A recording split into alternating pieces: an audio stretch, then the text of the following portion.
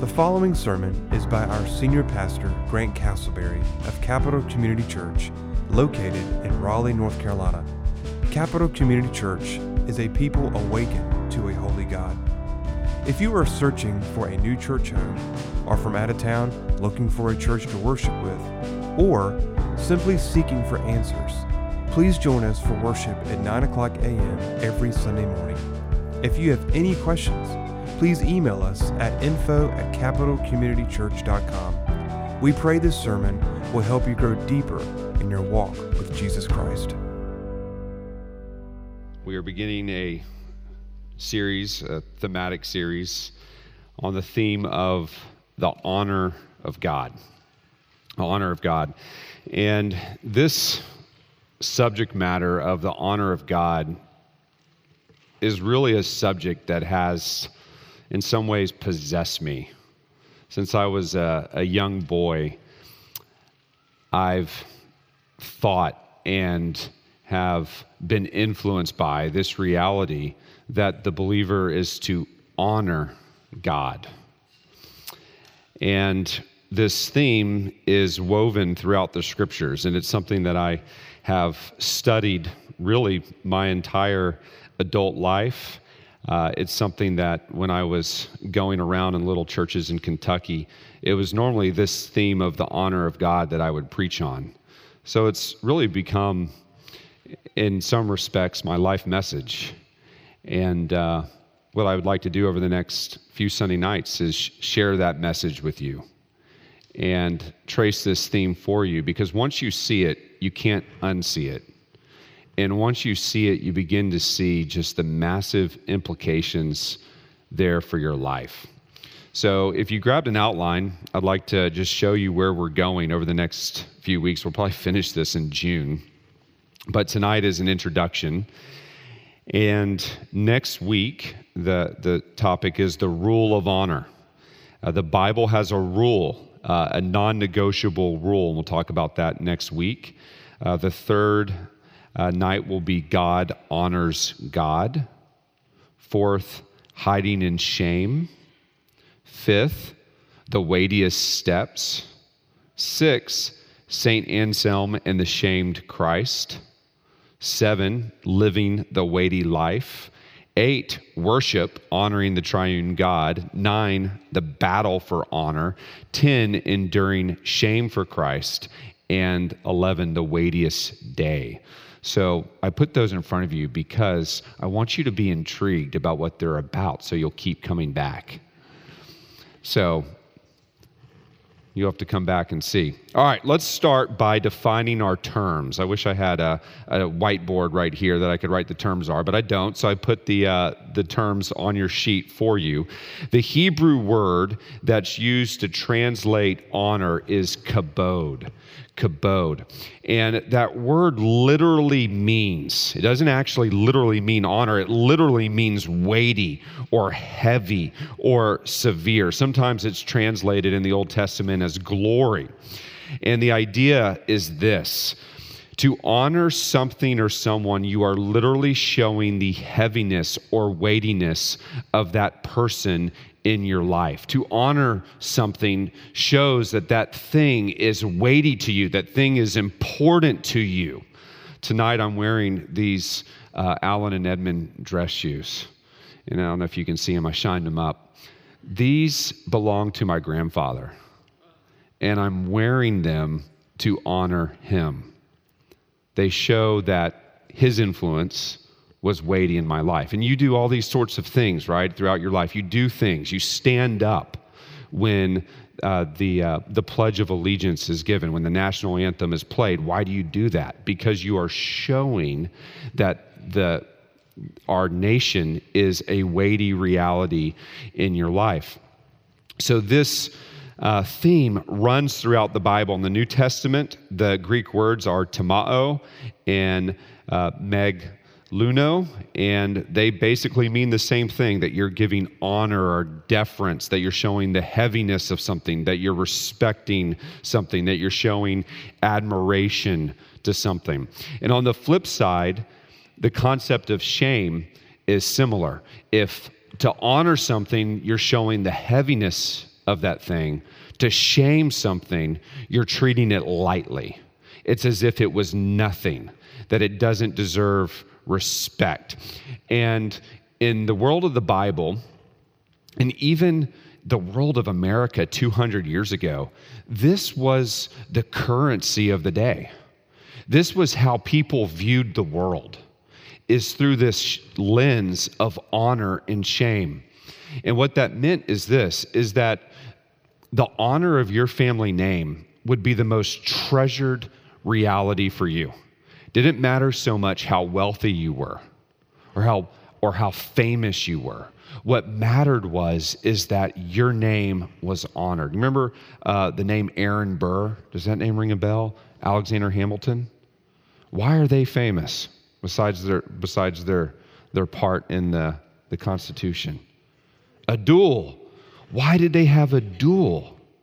Because somebody's honor was slighted, and that couldn't go undone. And so they squared away with pistols, had a duel. Remember who won? Aaron Burr. Aaron Burr won. And it was about honor. Honor. And in our culture, we are no longer an honor and shame culture. We are a little bit. We still understand to a slight degree what it means to honor something. But now, in our culture, what's more prized is wealth, right? It doesn't really matter whether people honor me so much as that I'm rich. That's more the thinking. It doesn't really matter if I'm honored or shamed as long as I'm famous. I mean, I'll do stupid stuff to get on YouTube. And if people know me, that's what counts. It doesn't matter if people are laughing at me, right? What matters is that I'm popular. So we have a very diluted understanding of what it means to honor something. When I was a series commander in the Marine Corps, my job was to train the recruits and teach them the core values of the Marine Corps, the history of the Marine Corps. And I would gather basically in a large classroom about 400 or 500 recruits. And I would teach them Marine Corps history. And another thing that I would teach them are the Marine Corps values. And the Marine Corps values are honor, courage, and commitment. And those have been the Marine Corps core values since 1775, since the Marine Corps was inaugurated in Tun Tavern, Philadelphia. Okay. So the recruits would understand courage, right? What is courage? It's acting in the presence of danger. Despite your fear, it's being able to move forward and act with bravery. They understood courage. They understood commitment. What does it mean to be committed to something? It means that you're all in. It means that you're there. It means that you're giving it your all. But what they struggled to understand was honor. Honor. What does it mean to honor something or someone? That was what they struggled to understand. And the way that I would teach it to them is in the Marine Corps hymn. There's a line, and it says, I'm trying to think where to pick up. It goes like this: first to fight for right and freedom, and to keep our honor clean. We are proud to claim the title of the United States Marines. What the honoring means is that being a Marine should mean something to you.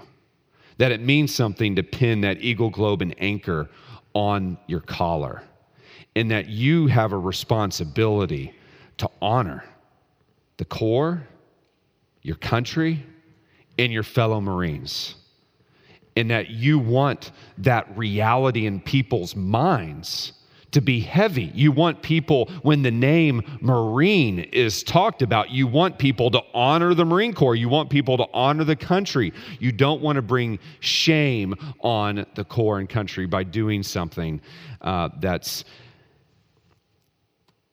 ignominious or not noble, right?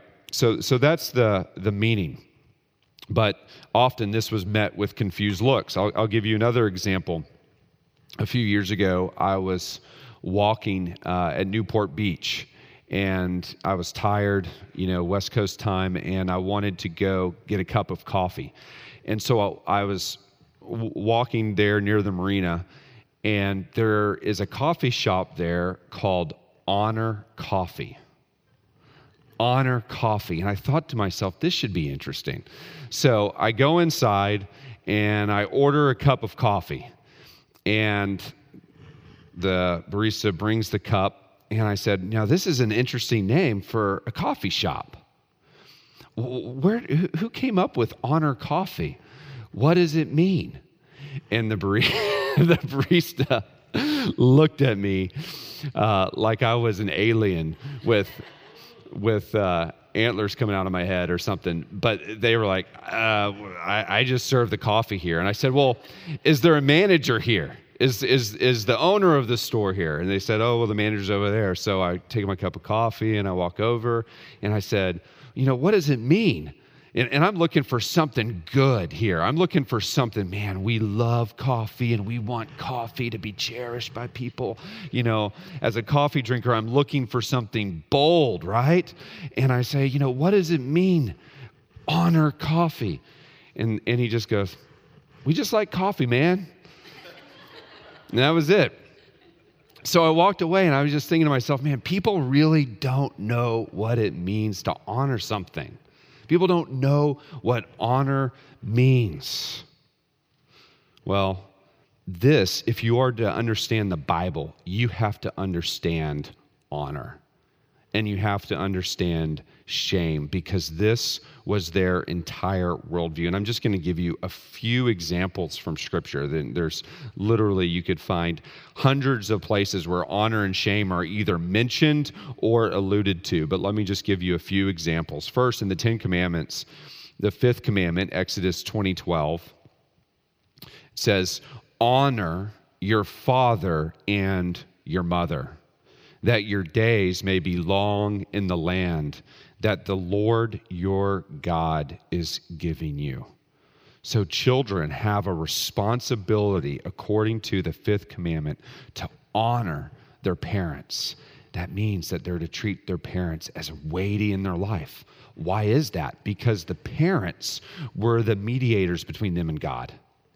If they were to learn to honor God, they must first learn to honor their parents. Because Deuteronomy 6, what are the parents teaching the children?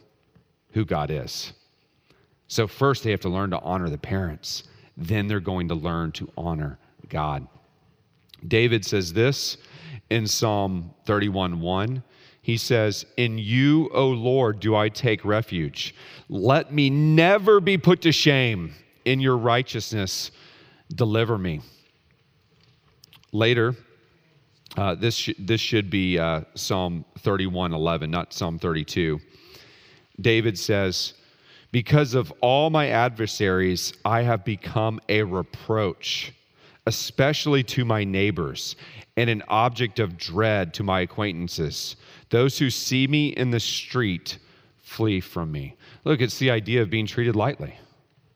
This is the most dreaded thing, is that your neighbors, the people that you dwell with, that you live with, would shame you, that you would bring reproach to your family, to your friends. Another example, Psalm 35:26. David prays this for his enemies. Look at this. Let them be put to shame and disappointed altogether who rejoice at my calamity. Let them be clothed with shame and dishonor who magnify themselves against me. This is the worst thing that you could pray against somebody outside of their death in final judgment. He's saying, let them be clothed with shame. Jeremiah says in Jeremiah 51:51, he's talking about the Babylonians and all that the Babylonians have done to them. He says, we are put to shame, for we have heard reproach. Dishonor has covered our face, for foreigners have come into the holy places of the Lord's house. He's saying the foreigners, the people around us, treat us lightly. What's the evidence of this? They come into the temple. Nothing about us is honored by them. We're treated lightly. We're shamed. We're lightly esteemed. Here's some New Testament examples. Paul tells Timothy in 2 Timothy 2:15, he says, "Do your best to present yourself to God as one approved, a worker who has no need to be ashamed, rightly handling the word of truth." Why would Timothy be ashamed? One, if he disqualified himself morally, right? If he committed a grievous sin that brought reproach on the name of Christ. Or two, if he failed in his duties to properly teach the word of God. So Paul says to Timothy, you rightly handle the word of truth so that you do not bring reproach and shame on the office of pastor. Paul says this in Romans 1:16. He says, "For I am not ashamed of the gospel." Do you hear that? "For I am not ashamed of the gospel." Everywhere in the ancient world, when the gospel was preached, for many it was a message of shame. It was a message of shame. Do you know why that is? It's because the message of the gospel is the message of a crucified Savior. There was no greater picture in the ancient world of shame than someone dying naked on a cross. So that's why Paul says in 1 Corinthians 1 that it was folly to Gentiles. It was foolish to Jews because they understood the cross to be a place of cursing.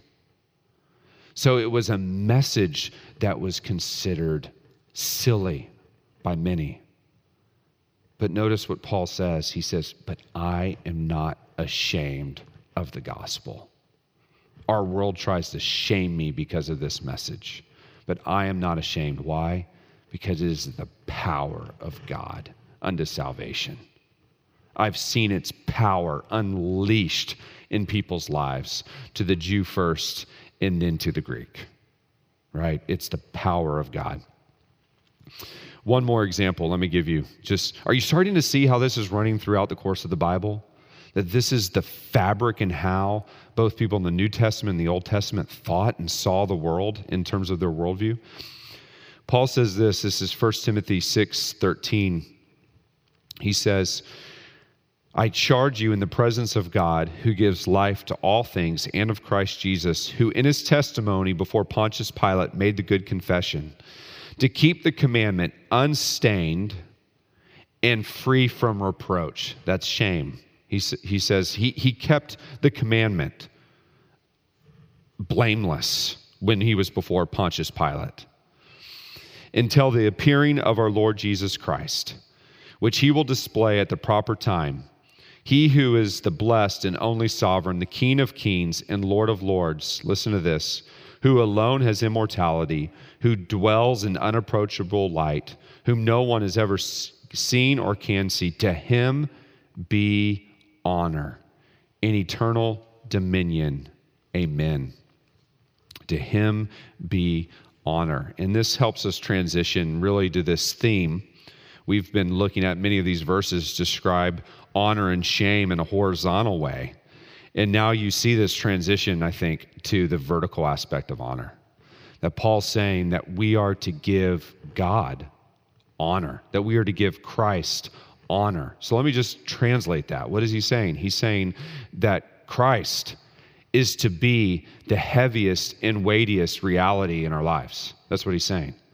He's saying that Christ is to press upon us in such a way that we live our lives to honor him.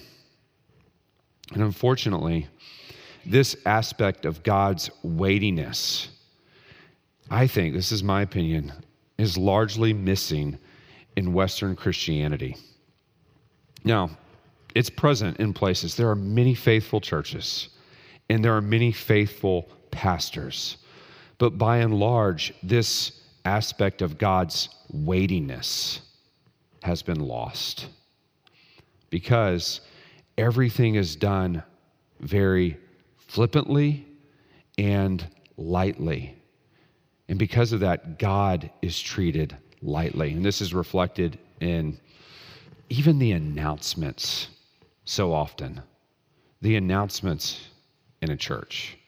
Hey, everybody, we're so glad you're here. Everybody, sit down, grab a coffee out there. We got the sport games on outside in the foyer. I'm not kidding. This is the air that so many people showing up to churches in the Western world breathe.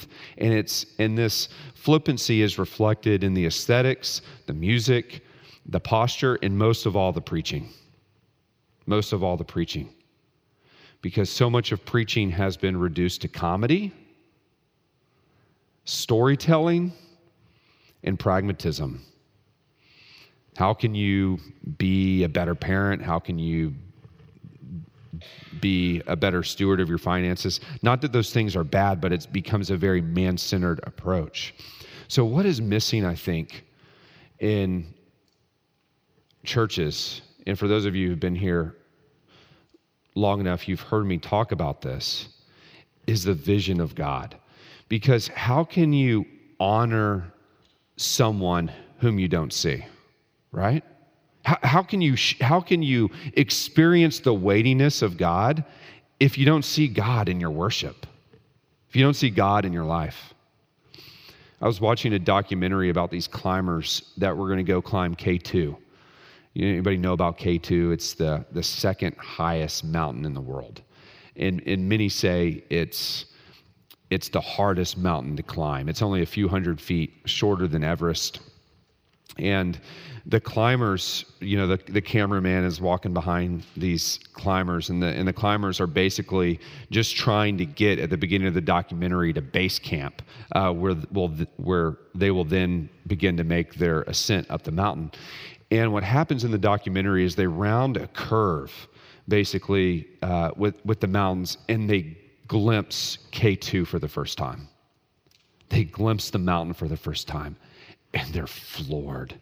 They're blown away in, honestly, sheer terror that the mountain is this big.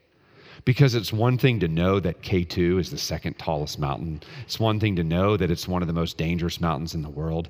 It's another thing to come around a bend in the trail and see that mountain and just face it in sheer awe.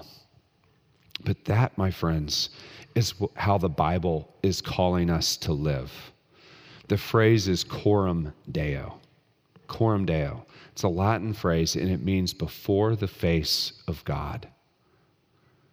The Bible calls us to live in the presence of Almighty God, that the reality of God presses down upon you, and that changes how you live your life in every way, ethically, morally, in terms of your family life, in terms of your business life, in terms of your worship, in terms of how you parent your children, because the reality of who God is pressing upon you, just like that mountain, the reality of that awesome mountain pressed down upon those climbers.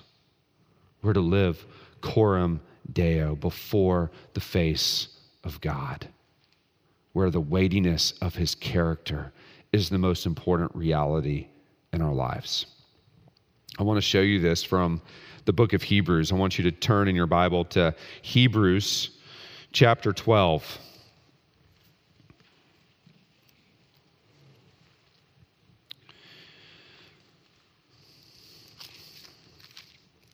I'm going to read verse 28 and 29. Hebrews chapter 12, verse 28 and 29.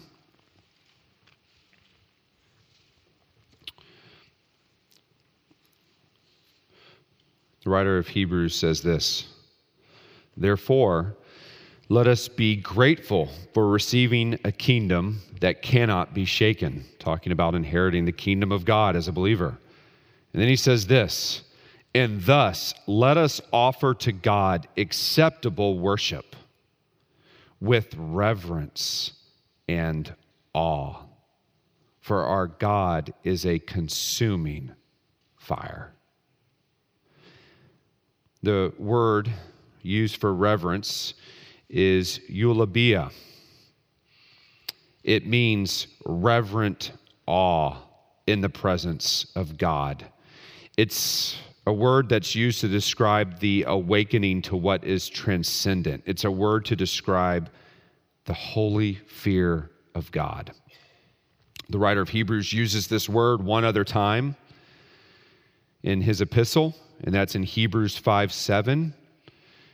And I want you to see, this is so profound how he uses this word.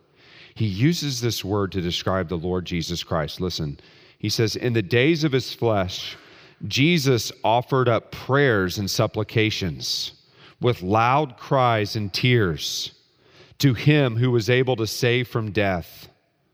Now listen, and he was heard because of his reverence, because of his eulabia.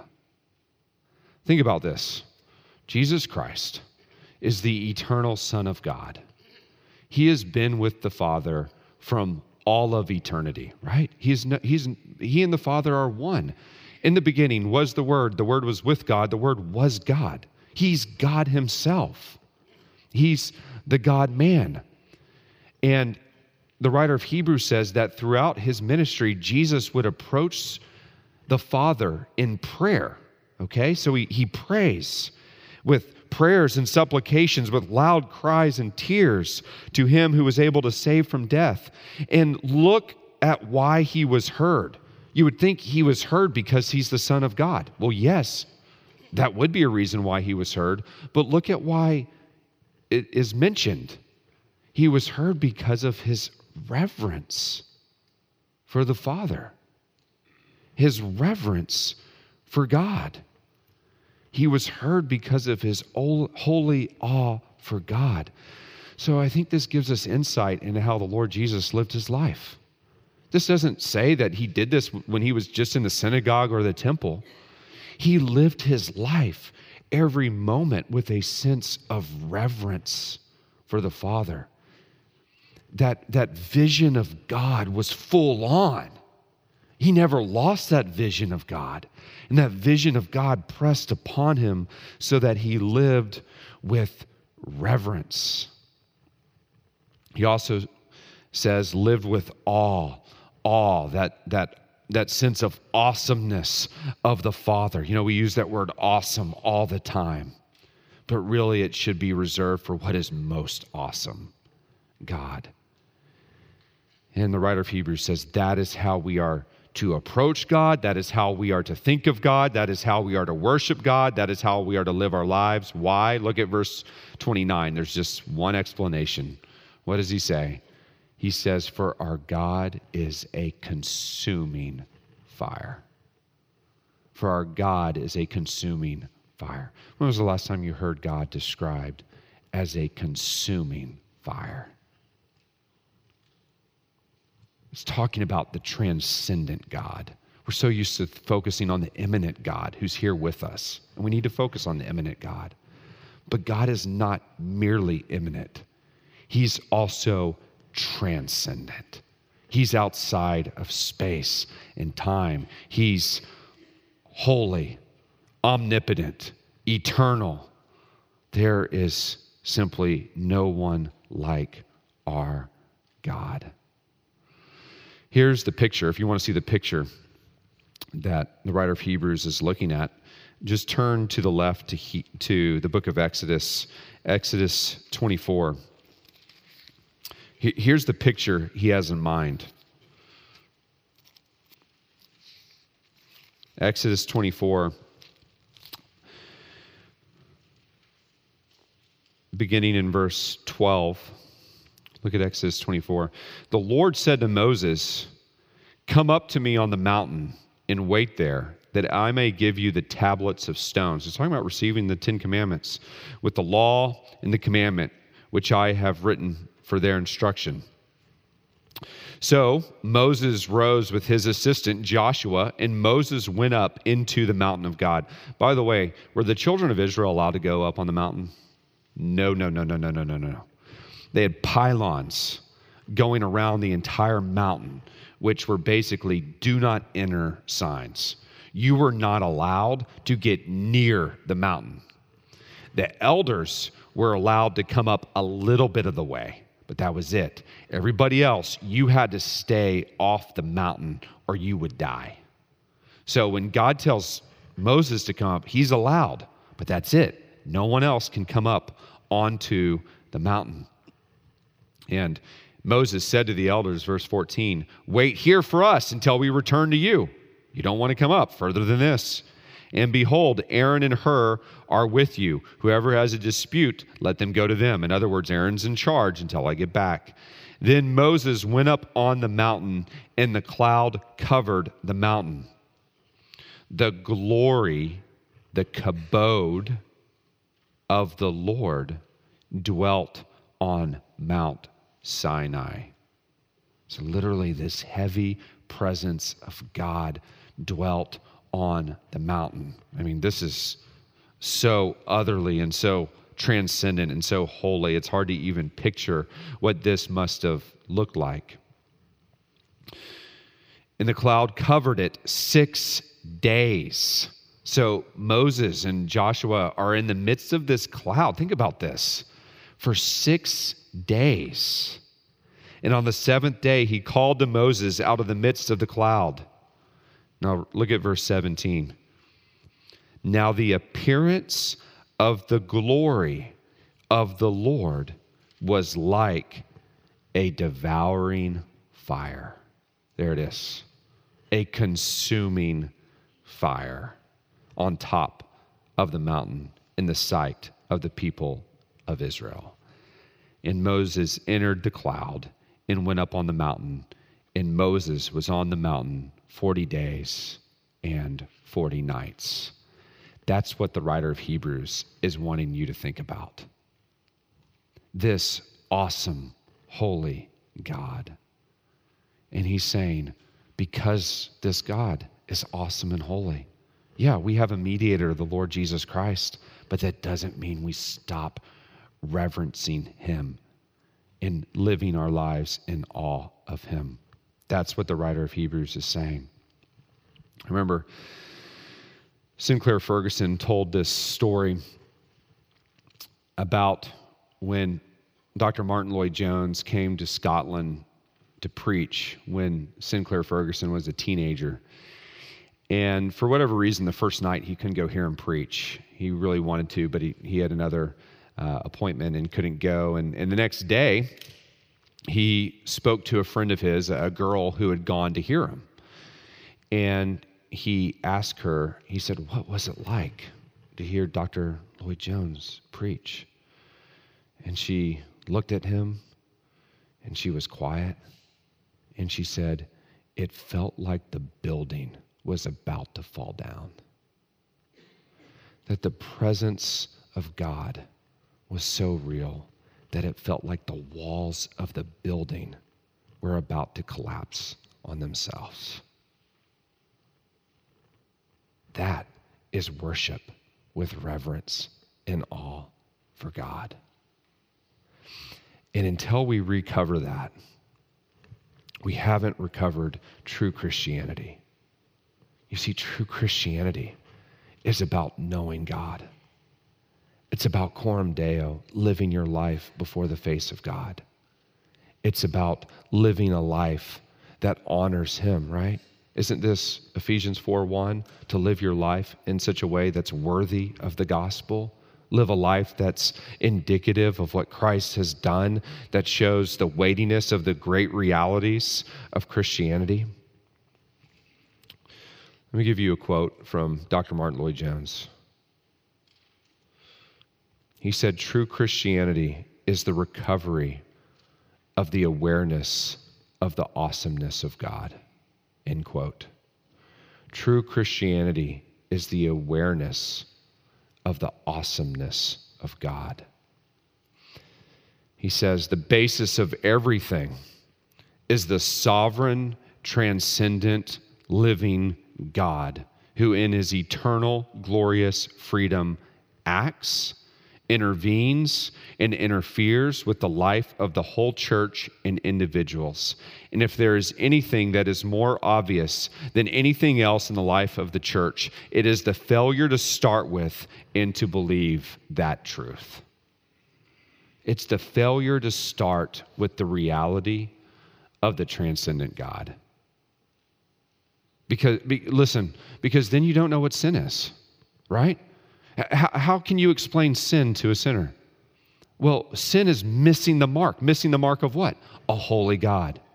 You can't understand sin without understanding first who God is. You can't understand salvation if you don't understand Christ's righteousness, God's holiness. You can't understand the kingdom that's coming if you don't understand God's omnipotence and power and sovereignty. Everything hinges on understanding the reality of a transcendent God. Now, Lloyd Jones said this in 1959. 63 years ago, if I'm doing my math right. He says, if there is anything that is more obvious than anything else in the life of the church, it is the failure to start with and to believe this truth. How are we doing 63 years better? I mean, just look at our country, right? Look at the effect that Christianity is having on our nation. Negligible. Negligible. Look at what's being shown in our movies. You see what Disney just announced that's coming out? Another same-sex kiss in the next movie. Look, I mean, this stuff is just everywhere. What's happened? I'll tell you what's happened is Christianity has stopped making an impact in this country. Why has it stopped making an impact? Because the Christians lost sight of God. God isn't a heavy reality in their life. So why should it be a heavy reality in the life of the world?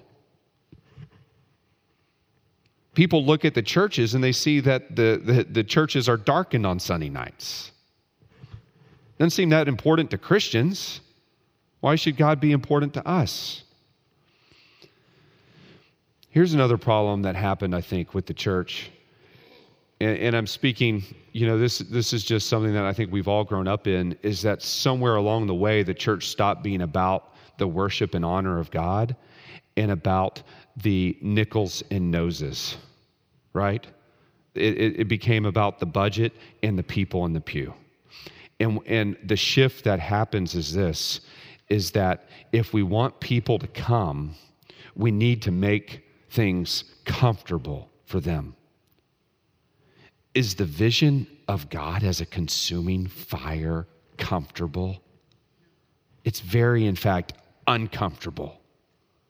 That God as a consuming fire is holy, and he calls us to live in light of that reality, and he calls us to confession and repentance and holiness, right? 1 Peter 1, be holy for I am holy. Are these realities comfortable to a world that largely rejects Christianity? No, they're very uncomfortable. That message doesn't preach to a world that's used to getting everything catered to them. And so what happened? The church started to shift. Yeah, we believe that God is holy, technically. We just don't really act like it.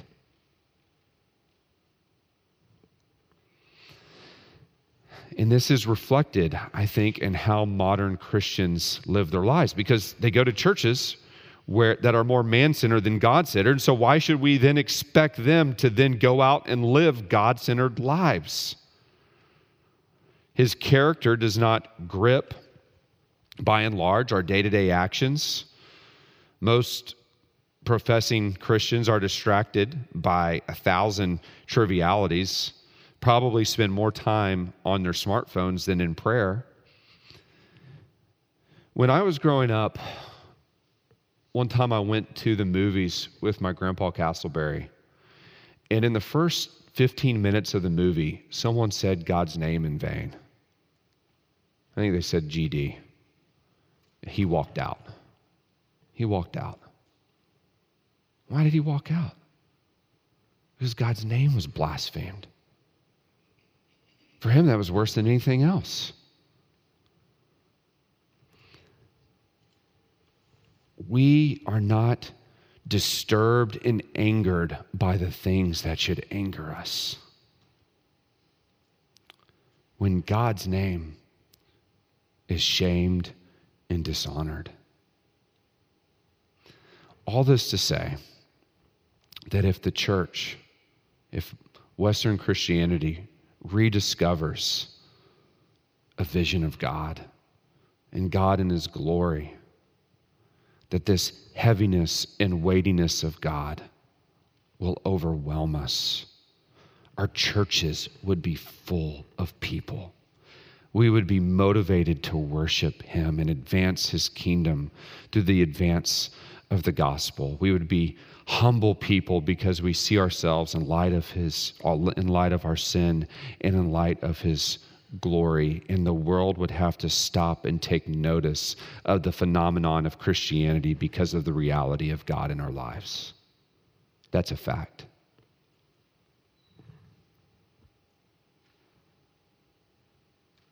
We have to recover this reality of being God-centered, people who live for his honor. I want to close tonight, and then I'll answer questions. But I want to close tonight by bringing you to Psalm 145. I want you to turn to Psalm 145, and I'm just going to read it. I'm not going to really exposit it or make many comments. Psalm 145 is the last psalm in the Psalter that David wrote. This is David's bookend of his 73 psalms. And this psalm is a call to live a God-centered life, to honor God. I want you to read it with me. The first 7 verses, and I'll just give you headings so you can kind of navigate it as I read it, is about the greatness of God's character. He says, I will extol you, my God and King, and bless your name forever and ever.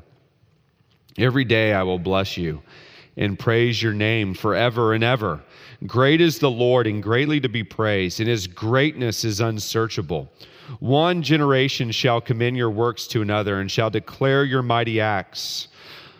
On the glorious splendor of your majesty and on your wondrous works I will meditate. Notice this vision of God. He's saying, I will meditate on your splendor, on your glorious honor. I will orient my life to these things. I will meditate on these things. He says, they shall speak of the might of your awesome deeds, and I will declare your greatness. They shall pour forth the fame of your abundant goodness and shall sing aloud of your righteousness.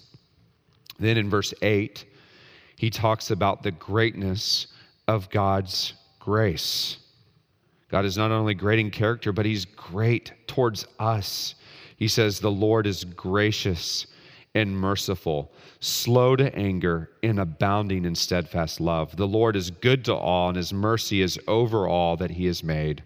All your work shall give thanks to you, O Lord, and all your saints shall bless you. Then, beginning in verse 11, he talks about the greatness of the Lord's kingdom. He says, they shall speak of the glory, the kabod, the heaviness of your kingdom, and tell of your power to make known to the children of man your mighty deeds and the glorious splendor of your kingdom. Your kingdom is an everlasting kingdom, and your dominion endures throughout all generations. The Lord is faithful in all his works and kind in all his works.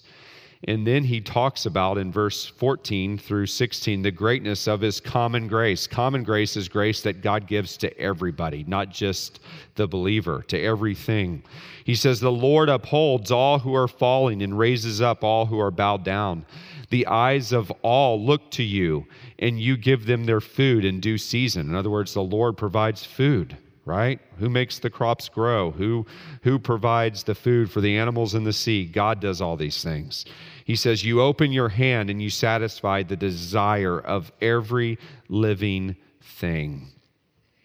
Then in verse 17, he describes the greatness of God's salvation. He says, the Lord is righteous in all his ways and kind in all his works. The Lord is near to all who call on him, to all who call on him in truth. He fulfills the desire of those who fear him. He also hears their cry and he saves them. The Lord preserves all who love him, but all the wicked he will destroy. And then, verse 21 is the greatness of his honor. My mouth will speak the praise of the Lord, and let all flesh bless his holy name forever and ever. The name of God represents God himself. And David says, this is his punctuation mark in the Psalms, let everyone praise the name of God. Bless his name. Honor his name forever and ever and ever. Amen. Heavenly Father, we pray that we would honor you in all that we do, that we would recover vision of God, that we would see you for who you are.